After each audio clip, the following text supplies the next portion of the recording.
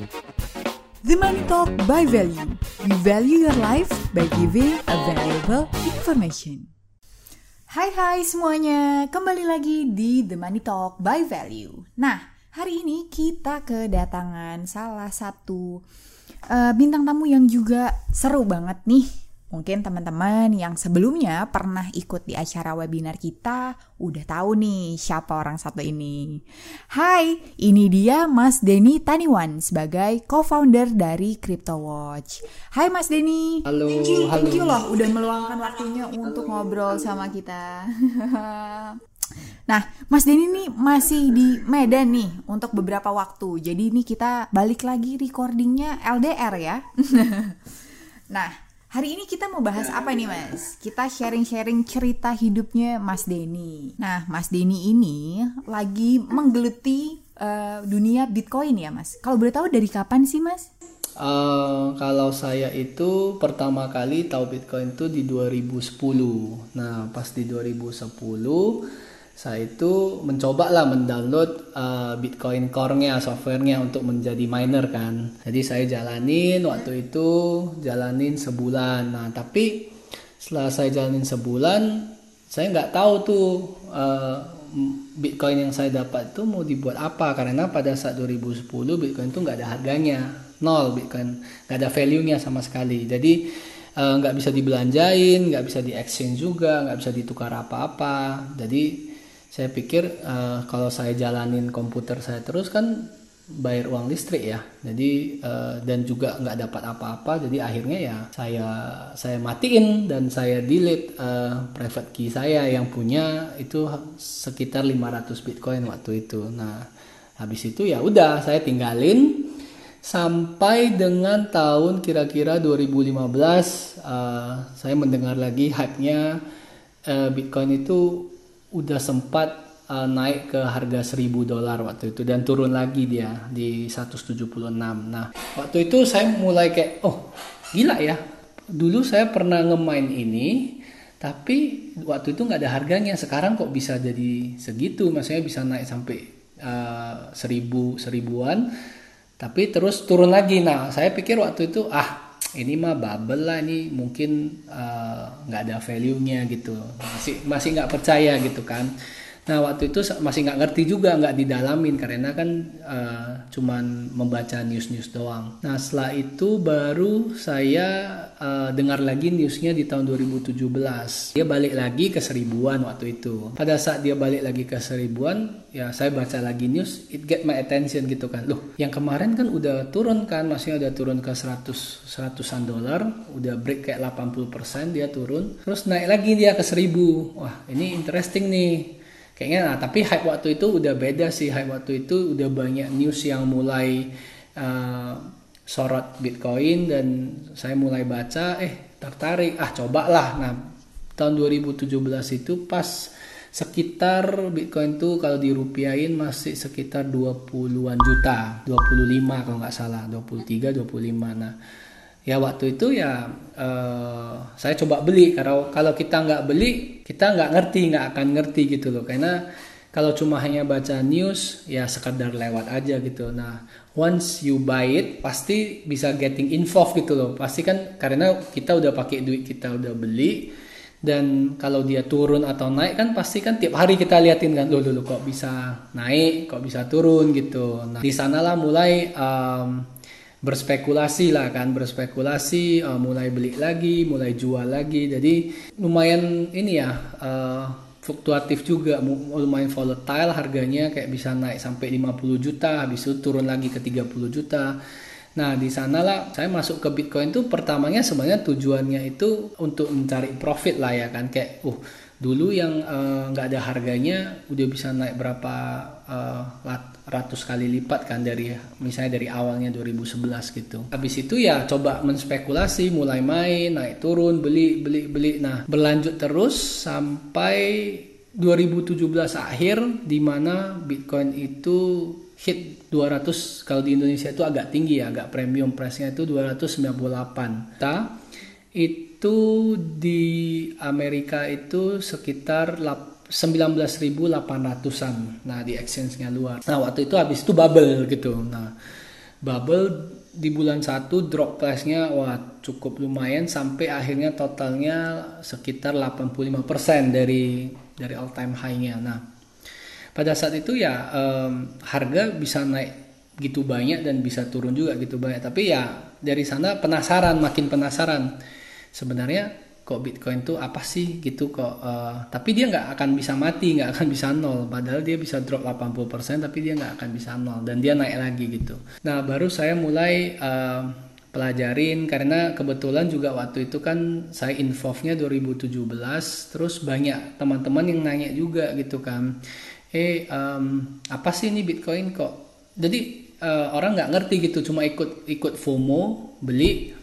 Habis itu rugi semua gitu kan. Habis itu nggak jual, tapi ada yang jual, ada yang take profit, tapi ada yang ikut sampai di atas dan akhirnya juga rugi semua di tahun 2018-nya. Ya jadi kan banyak kan orang yang tanya gini ya akhirnya saya buat ini grup-grup kecil waktu itu teman untuk lagi ngomong gimana sih ini Bitcoin gitu kan, kita ngomongin harga gitu tapi kita belum ngomongin teknologi and other stuff gitu, ideologinya juga belum. Habis itu baru ya saya dalamin tahun 2018 awal itu saya udah mulai take it seriously. Akhirnya komunitas juga makin banyak orang yang ngejoin di WA group yang awalnya cuma berapa puluh orang akhirnya full WA-nya 255 orang kan mentok kan hitungnya WA-nya. Nah habis itu buat grup lagi 2 lagi full lagi. Nah akhirnya saya cari platform lain, saya pindahin ke Discord tapi nggak gitu bagus. Akhirnya saya pindahin ke Telegram. Nah di bulan 4 itu. Nah baru tahun 2018 bulan 4 baru akhirnya kita buat grup di Telegram. Nah di sana itulah mulai berkembang komunitasnya gitu. Banyak orang yang ngejoin. Kita bahas ya Bitcoin dari sisi perspektif trader. Karena partner saya itu ada satu partner saya itu Christopher namanya. Dia itu technical analysis. Jadi dia itu pinternya nge-analisis, lihat chart lah, biasalah trader kan. Kalau saya tuh nggak pernah trading, jadi saya nggak ngerti lihat chart gitu. Saya tuh malahan lebih fokusnya ke fundamentalnya Bitcoin, ke teknologinya, ke ideologinya semua. Nah saya pelajarin ya makin lama makin ngerti Bitcoin dan sekaligus saya juga sejalan waktu mengedukasi juga ke komunitas, mengedukasi ke banyak sekolah-sekolah juga, kuliahan, terus banyak juga ke banking sektor, ke perbankan juga, ke pemerintah juga. Jadi ya dari sana gitu loh, pelan-pelan gitu kan. Jadi lagi ngajar juga sekalian belajar juga gitu.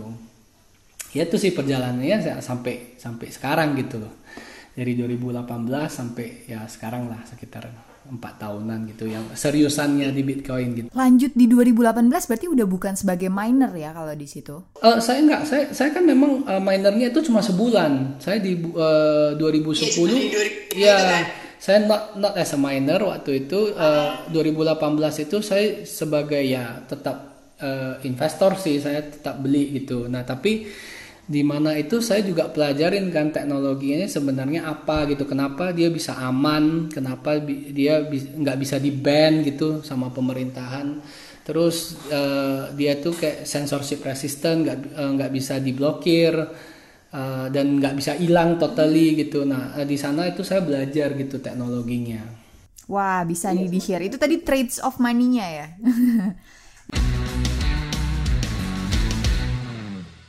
Mas, mungkin mau tanya lagi nih. Waktu di tahun 2010 itu kan sebenarnya waktu awal ya. Bitcoin itu kan sendiri ditemukan tahun 2009 ya, betul. Boleh diceritain gak sih sebenarnya awal munculnya?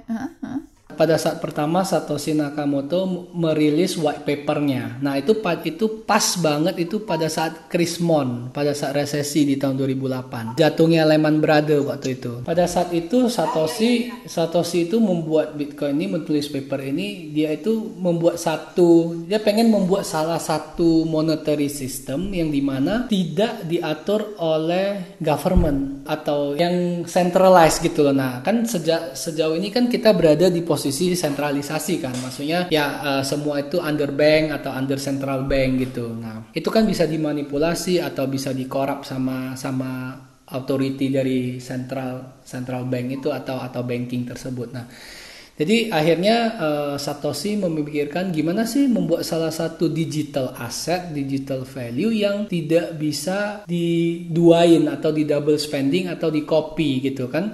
Kan kalau misalnya semua barang digital kan bisa di copy nih, bisa di copy paste kan, seperti kayak kita foto gitu kan.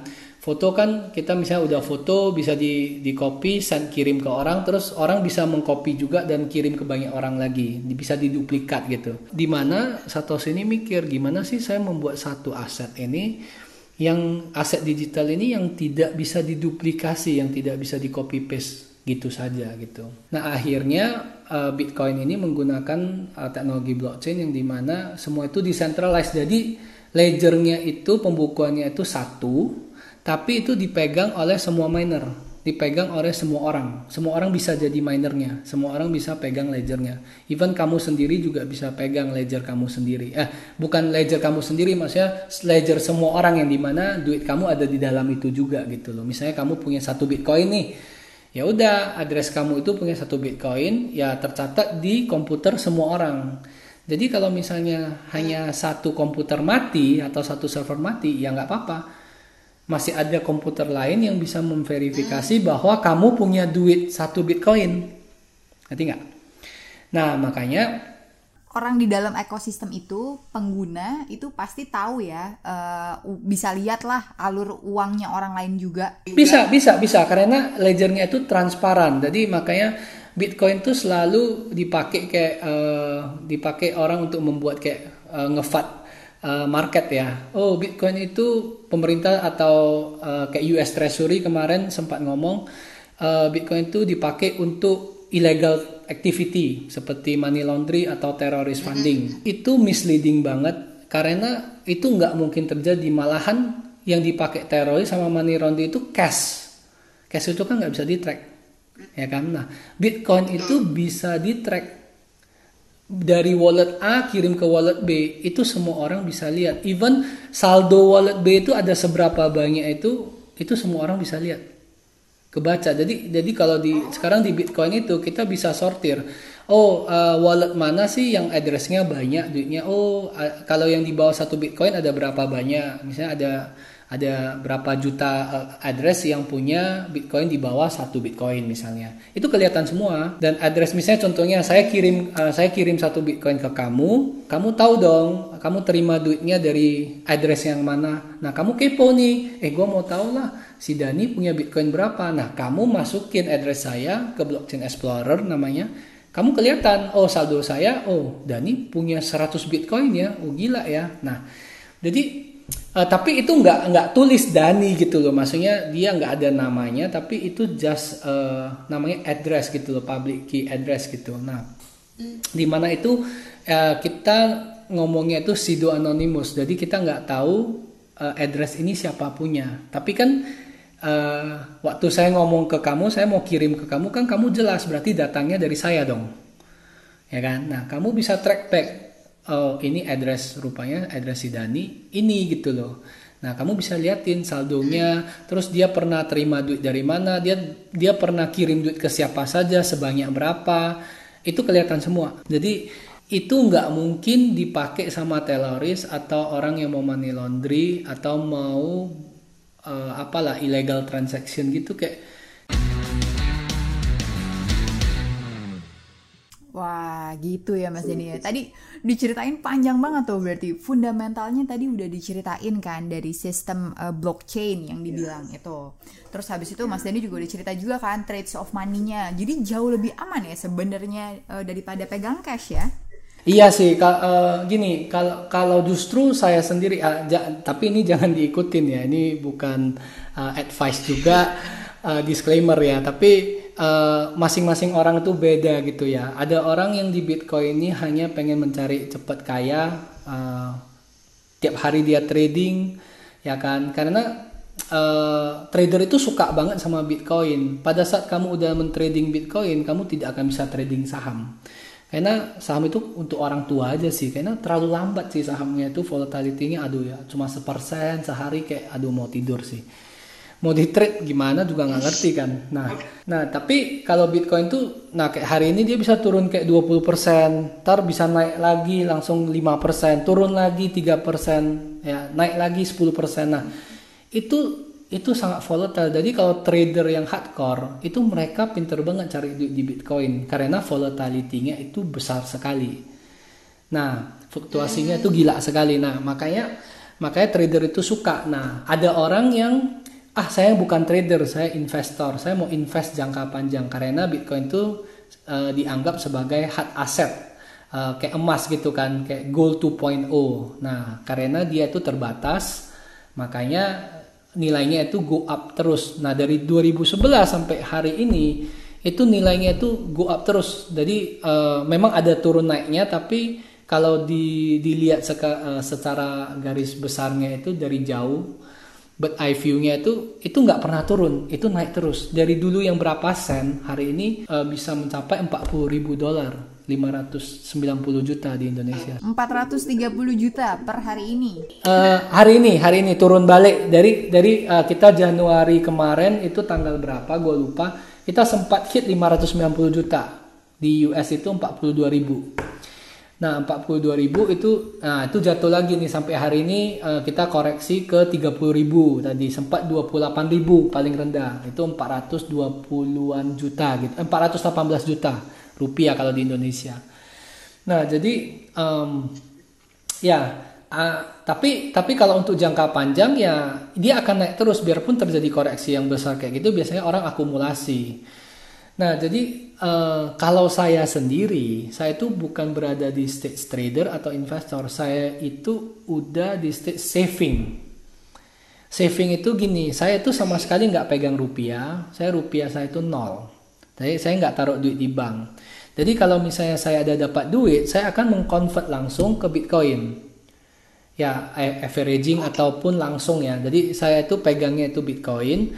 Nah pada saat saya mau memakai rupiah, saya mau jajan atau saya mau nonton atau apapun, saya tuh baru cairin Bitcoin saya. Nah, saya cairin Bitcoin saya ke bank account saya, ya barulah saya mau top up OVO, saya mau pakai debit cardnya, ya langsung gitu. Nah, saya itu udah menganggap Bitcoin itu sebagai reserve currency-nya saya. Jadi kalau ada orang pikir menganggap Bitcoin itu as a hedge against inflasi, hedge against inflation, ya bisa juga gitu loh untuk long term gitu kan, karena kan nilai rupiah kita, nilai dolar atau nilai uang mata uang itu selalu turun tiap tahun kan, ada inflasi, terus purchase kan mereka cetak duit terus, ada stimulus lah tahun kemarin ya kan, ada mereka itu ngomong quantitative easing lah kadang untuk bantu-bantu perusahaan yang mau bankrupt atau apapun itu. Nah jadi duit kita tuh setiap tahun itu buying powernya itu menurun terus, bisa 10-20%. Makanya kalau nilai contohnya kamu menabung 100 juta rupiah, ya kan, 100 juta rupiah di 10 tahun yang lalu kamu itu bisa beli banyak hal, even bisa beli mobil Avanza gitu atau apa. Sekarang uang 100 juta Avanza nggak kebeli gitu loh, ya kan. Dulu 1 miliar mungkin bisa beli apartemen yang lumayan bagus. Sekarang 1 miliar itu nggak bisa beli apa-apa, nggak bisa beli apartemen yang bagus, maksudnya yang layak gitu, nggak bisa gitu. Nah jadi duitnya yang kita simpan di bank itu 1 miliar itu kalau kita taruh memang betul 1 miliar terus gitu selama 10 tahun. Ya mungkin kena admin fee lah ya kalau di bank ya. Kalau deposito 3%, 4%, tapi kena pajak, terus kena inflasi lagi, sebenarnya rugi sih kalau simpan deposito atau tabungan sih. Nah makanya orang biasanya itu kan diinvest ke saham lah atau ke emas ya kan. Nah sekarang kan ada instrumen baru ya Bitcoin dalam 10 tahun ini yang outperform everything, yang dimana nilainya itu lebih bagus dari saham, lebih bagus dari emas gitu. Nah cumanya orang kan nggak tahu, orang merasa aduh itu apa sih, nggak ada sesuatu yang nggak bisa dilihat gitu, nggak bisa dipegang gitu loh. Kayak emas bisa dipegang, ini kan nggak bisa dipegang. Kalau properti ada rumahnya, ada tanahnya. Kalau Bitcoin kan nggak ada gitu. Kalau hilang gimana gitu. Nah kan banyak orang yang masih nggak ngerti. Tapi ya sejalan waktu biasanya makin banyak orang yang join. Nah, biasa orang join itu pertama itu pengen kaya dulu. Pengen take profit. Tapi lama-lama dia udah ngerti, ini kayaknya bisa jadi long term. Nah, habis dia jadi long term, dia lebih percaya lagi Bitcoin nggak bisa hilang dan nggak bisa balik ke nol. Barulah dia bisa anggap Bitcoin itu sebagai reserve currency-nya dia, kayak sebagai safe haven-nya dia gitu loh.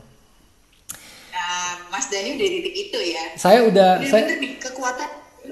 Kalau saya sendiri udah di stage-nya saving gitu loh, udah safe haven gitu. Dan Bitcoin maksimalis semuanya juga udah kayak di posisi safe haven sih. Udah saving sih. Luar biasa loh ini teman-teman. Jadi kalau misalnya nih, tadi udah sempat diceritain sama Mas Dani juga sebelum kita mulai discussion hari ini. Jadi tuh money itu bisa dikategoriin jadi 3 ya. Dulu tuh kita punya God's money, ada gold and silver ya. Terus habis itu kita punya government money yang sekarang kita pegang nih. Kalau ini people's money, we control our own money ya. Government money. Yang sekarang kita pegang. Ya. Nah, kalau ini people's money, we control our own money ya. Ya, jadi ya orang selalu bilang, Bitcoin itu kan nggak ada intrinsic value-nya, ya kan? Sebenarnya mata uang kita juga nggak ada intrinsic value-nya. Karena itu kita percaya pemerintah itu ngomong, ini adalah 10.000, ini adalah 100.000. Kertas ini adalah 100.000. Tapi kan nggak di-back dari cost of production-nya atau apapun itu, atau di-back di belakangnya ada apa. Bukannya di-backup dengan gold ya? Nggak ada. Bukannya di-backup dengan... Tidak ada. Sekarang itu currency tidak ada yang di-backup sama gold. Di-backup sama utang ada. Jadi dicetak itu dari tin air semua. Jadi rupiah, dolar itu dicetak dari tin air. Mulai dari gini, karena USD itu setelah Perang Dunia Kedua, itu Bretton Woods System ya, agreement itu namanya. Itu jadi USD itu jadi reserve currency semua negara. Jadi semua mata uang itu back sama USD. Oke. Nah, pada saat itu USD itu di back sama emas. Oke. Nah, pada sampai tahun 1971 itu Presiden Nixon itu pertama kali dinyatakan bahwa sekarang USD itu uang kertas kalian itu tidak di-back sama emas lagi. Nah, sejak itulah ya semua nggak di-back sama apa-apa. Jadi pencetakan uang itu suka-suka aja mereka cetak sampai sekarang itu ya dicetak di Fed terus. Jadi anggap utang gitu loh. Utang ke Federal Reserve mencetak duit, Amerika mengutang ke Federal Reserve. Terus Federal Reserve itu suka-suka cetak dari mana dia? Ya dari langit. Hanya Tuhan yang tahu. Dia berarti utangnya ke Tuhan berarti ya. Ya kan? Dicetak terus sampai debt Amerika itu udah mencapai berapa triliun USD? Kayaknya 27 ya kalau nggak salah ya total debtnya. Nah jadi duit itu sebenarnya nggak ada backnya apa-apa. Mungkin rupiah itu di back, mungkin ada belakangnya ada sama USD ya. Nah, tapi ya di USD sendiri itu di backnya by nothing gitu. Jadi mereka bisa cetak berapapun yang kamu mau, infinite amount of money yang mereka bisa cetak. Itu Fed sendiri yang ngomong gitu loh. Federal Reserve sendiri yang ngomong. Nah, Bitcoin itu sebenarnya gampang banget kalau udah ngertiin Bitcoin itu. Kan kalau saham itu kan mungkin saham itu bisnis ya. Jadi kalau Bitcoin itu aset. Kayak emas juga is aset, komoditas gitu. Kalau saham itu misalnya contohnya kita mau invest sesuatu perusahaan, contohnya sahamnya. Kan kita lihat kan perusahaannya itu bisnisnya gimana, keuangannya itu gimana, EBITDA-nya itu apa. Terus di compare sama value-nya sekarang apakah under value, over value. Ya kan, apakah ini kedepannya karena ada bisnis baru bisa naik lagi kemungkinannya. Nah itu kan mungkin ada dampak lagi politik kan dari negara tersebut, atau mungkin ada misalnya kayak pandemi gitu.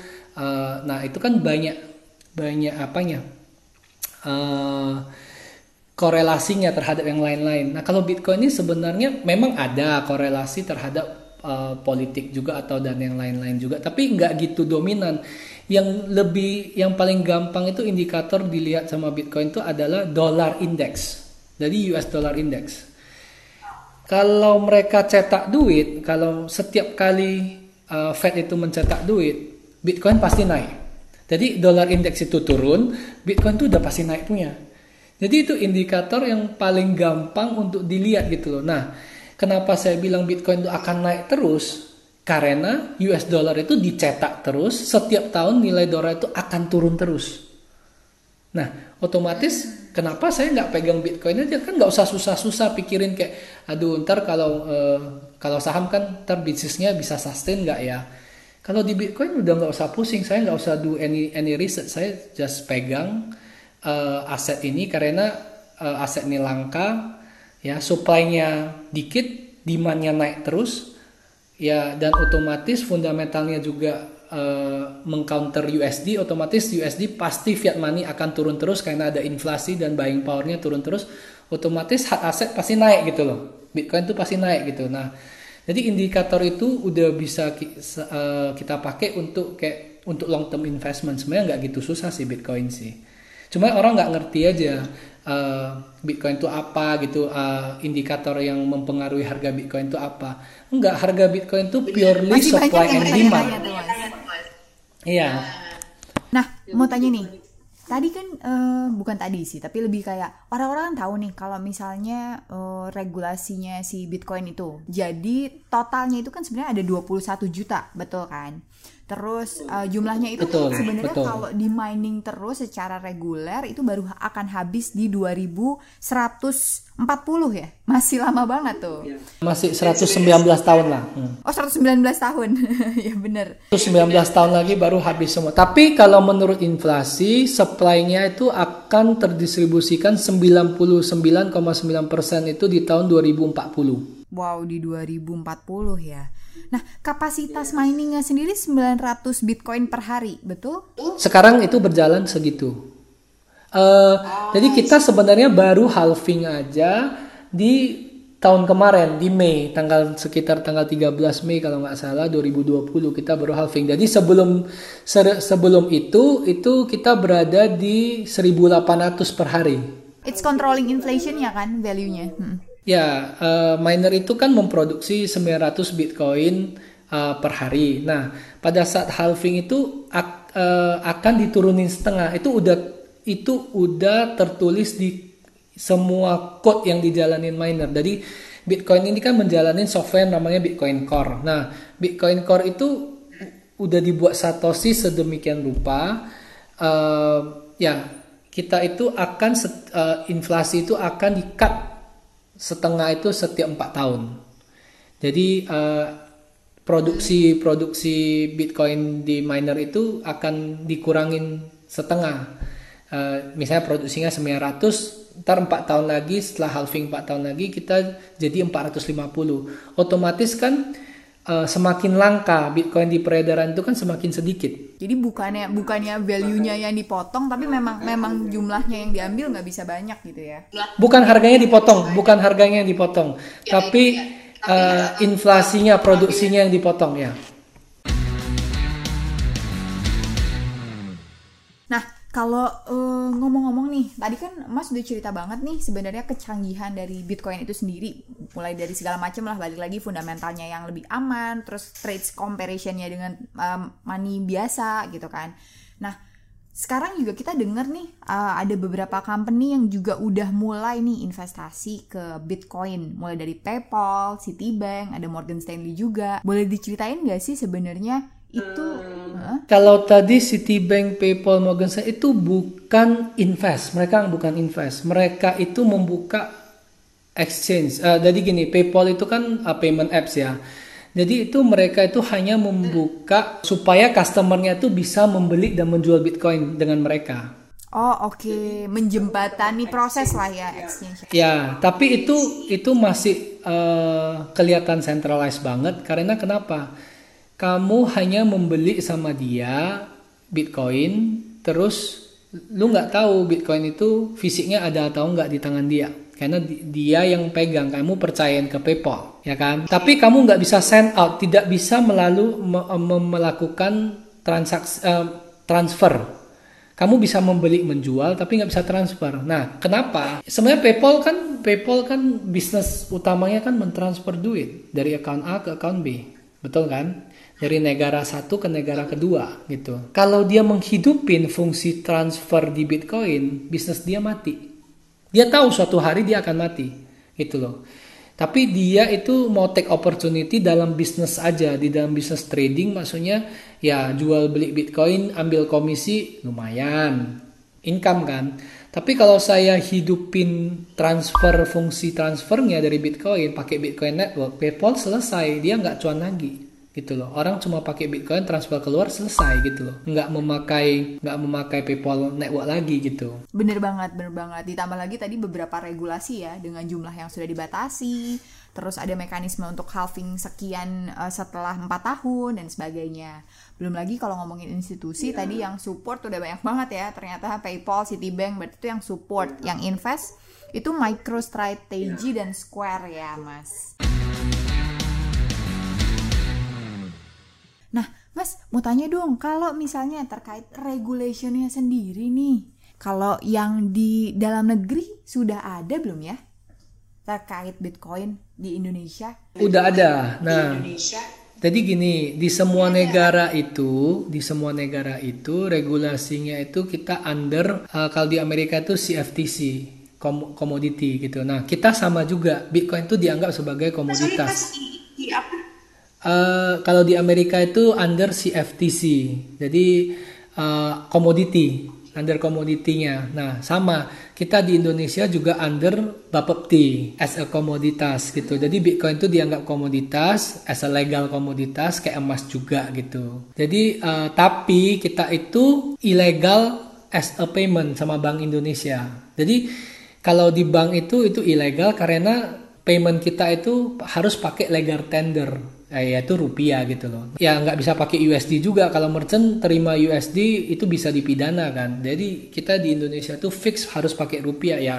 Kalau itu ya Bitcoin juga nggak boleh. Jadi kalau di mata BI kita nggak boleh terima Bitcoin as a payment. Kayak kemarin kan di Bali kan banyak turis tuh pengen bayar villa atau apa kan pakai Bitcoin. Mereka terima Bitcoin juga di Bali. Nah itu akhirnya digrebek sih sama Bank Indonesia, mungkin sama polisi juga. Kayak nggak boleh, kita harus dibayar pakai rupiah, nggak boleh terima currency lain.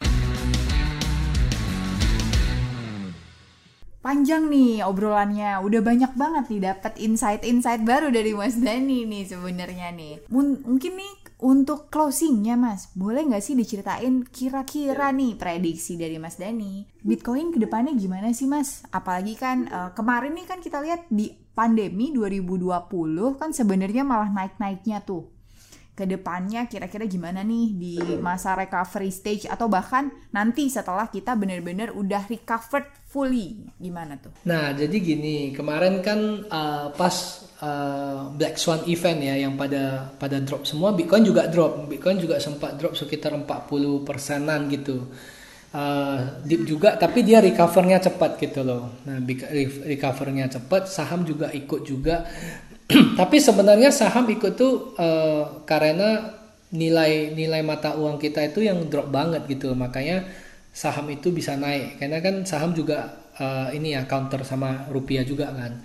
Ya Bitcoin, emas semua juga counter sama fiat currency juga. Nah otomatis pada saat itu emas juga naik kan, sempat hit 2000-an kalau nggak salah. Nah Bitcoin itu sempat naik kembali dan kebetulan Bitcoin itu pada di circle yang ini, Bitcoin tuh punya circle itu 4 tahun sekali. Jadi circle-nya itu tergantung halving. Jadi setiap kali halving, harga Bitcoin itu akan mencetak new high baru setiap kali halving.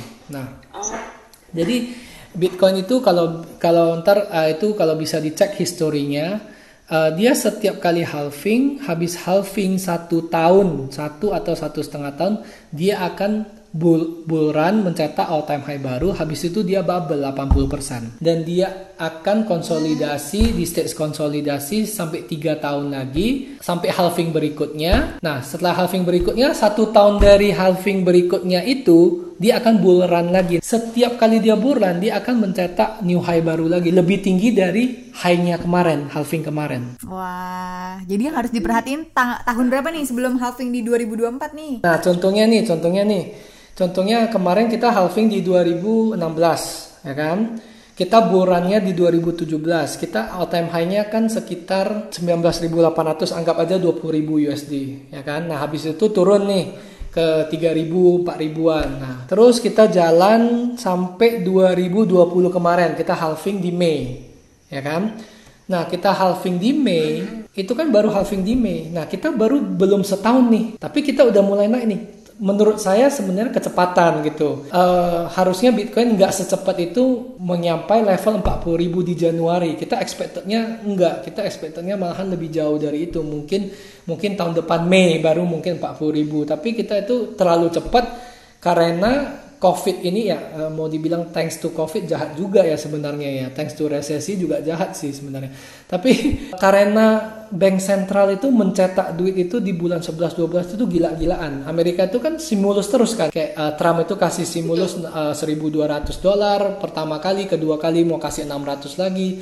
Terus akhirnya bilang nggak cukup, harus ke 2.000 kalau nggak salah. Jadi minta lagi dana COVID itu mencetak duit lagi 900 billion kalau nggak salah, sampai 3 triliun kalau nggak salah itu untuk dana COVID dan stimulus itu 900 billion. Nah, di saat itu Bitcoin tuh makanya geraknya tuh cepet banget gitu loh. Di luar ekspektasi kita, dia bisa mencapai 40.000 gitu. Kalau lihat dari history, dari fundamental analysis, itu bukan technical ya. Kita lihatnya dari history, setiap kali all time high itu dia tuh biasanya 10 kali lipat sampai 30 kali lipat all time high sebelumnya. Oke? Jadi jadi kita prediksi itu, kita udah tahu, saya udah ngomong dari tahun 2018-19 itu saya ngomong all time high kali ini akan terjadi di 2021 akhir atau awal 2022 atau mungkin somewhere around 2021 akhir Q4. Itu berapa? Yaitu 10 kali, at least 10 kali dari all time high 2017. Berarti 200.000 dong, ya kan? At least itu 200.000, itu sekitar hampir 3 miliar satu Bitcoin. Sekarang masih 400 juta kan. Nah, all time high kita itu, nah itu kan prediksi banyak lah ya. Prediksi yang paling pesimis itu 100.000, 1,5 M. Kalau yang sama banking itu selalu mereka prediksinya mungkin jauh. Citibank bilang bisa 500.000. Terus JP Morgan bilang bisa 650.000, itu udah hampir 78 M. Jadi kan itu berkisar sekitar 100 sampai 600.000 USD satu Bitcoin all time high kali ini gitu loh. Jadi ya kita nggak tahu, kita terlalu cepat di 40.000 sekarang. Tapi ya berarti kalau gitu cepat berarti 200.000 itu gampang, bentar aja sih sebenarnya sih. Ya kita lihat lah, kita kan nggak ada yang tahu ya. Kita maksudnya ini kita nggak bisa asli prediksi itu gimana. Tapi kalau secara history itu minimalnya at least 10 kali dari kemarin gitu. Nah ini bener atau enggak? Ini bukan financial advice juga, tapi ya kalau believer, biasanya kita believer semua yang maksimalis, kita udah kumpulin nih dari rendah-rendah kemarin di bawah 100 juta, kita udah beli banyak sih sebenarnya sih. Kita sebenarnya di posisi sekarang itu udah on profit 5 kali lipat. Jadi ya mau apapun yang terjadi di Bitcoin, ya nggak masalah, karena saya nggak take profit, saya itu saving. Nah bagi trader atau bagi investor yang udah dari 3 tahun kemarin mereka mau take profit di harga sekarang, ya silakan, udah 300-400% ya udah take profit, enjoy the thing gitu. Tunggu turun lagi baru beli. Masalahnya nggak turun-turun, tahun ini naik terus, makanya jadi lucu, mereka keluar di harga 300 juta, beli lagi di 450. Ya karena disbelief kan, mereka itu denial, nggak mungkin lah Bitcoin bisa sampai 1 M gitu kan. Ya nggak apa-apa, itu tergantung kepercayaan masing-masing, bisa 1 M atau nggak 1 M, ya itu namanya kan spekulasi masing-masing kan beda-beda ya. Market ini nggak ada yang tahu gitu loh. Tapi ya kalau menurut saya ya bisa sekitar 100.000 sampai 600.000, tapi saya sih ngomongnya sih sekitar 200 sampai 300.000 aja sih topnya sih. Tuh teman-teman, diingat-ingat, prediksinya ialah mencapai 10 sampai 30 kali, dan ini diprediksinya masih di akhir 2021 atau awal 2022. Kita masih di awal 2021, jadi perjalanannya nih masih bakal panjang dan seru banget nih kayaknya nih sepanjang 2021 nih. Mungkin ini adalah akhir dari bincang-bincang kita bersama Mas Denny nih. Untuk teman-teman yang masih kepo terkait Bitcoin, bisa lah ya Mas cek telegramnya, boleh kan ya aku share ke teman-teman @CryptoWatchID. Baik Mas Denny, thank you banget untuk waktunya hari ini, seru banget ngobrol-ngobrolnya terkait Bitcoin. Gak nyangka akhirnya bisa ngobrol lagi ya setelah webinar kita waktu itu. Thank you teman-teman buat discussionnya hari ini. Sampai jumpa di podcast berikutnya. Bye-bye.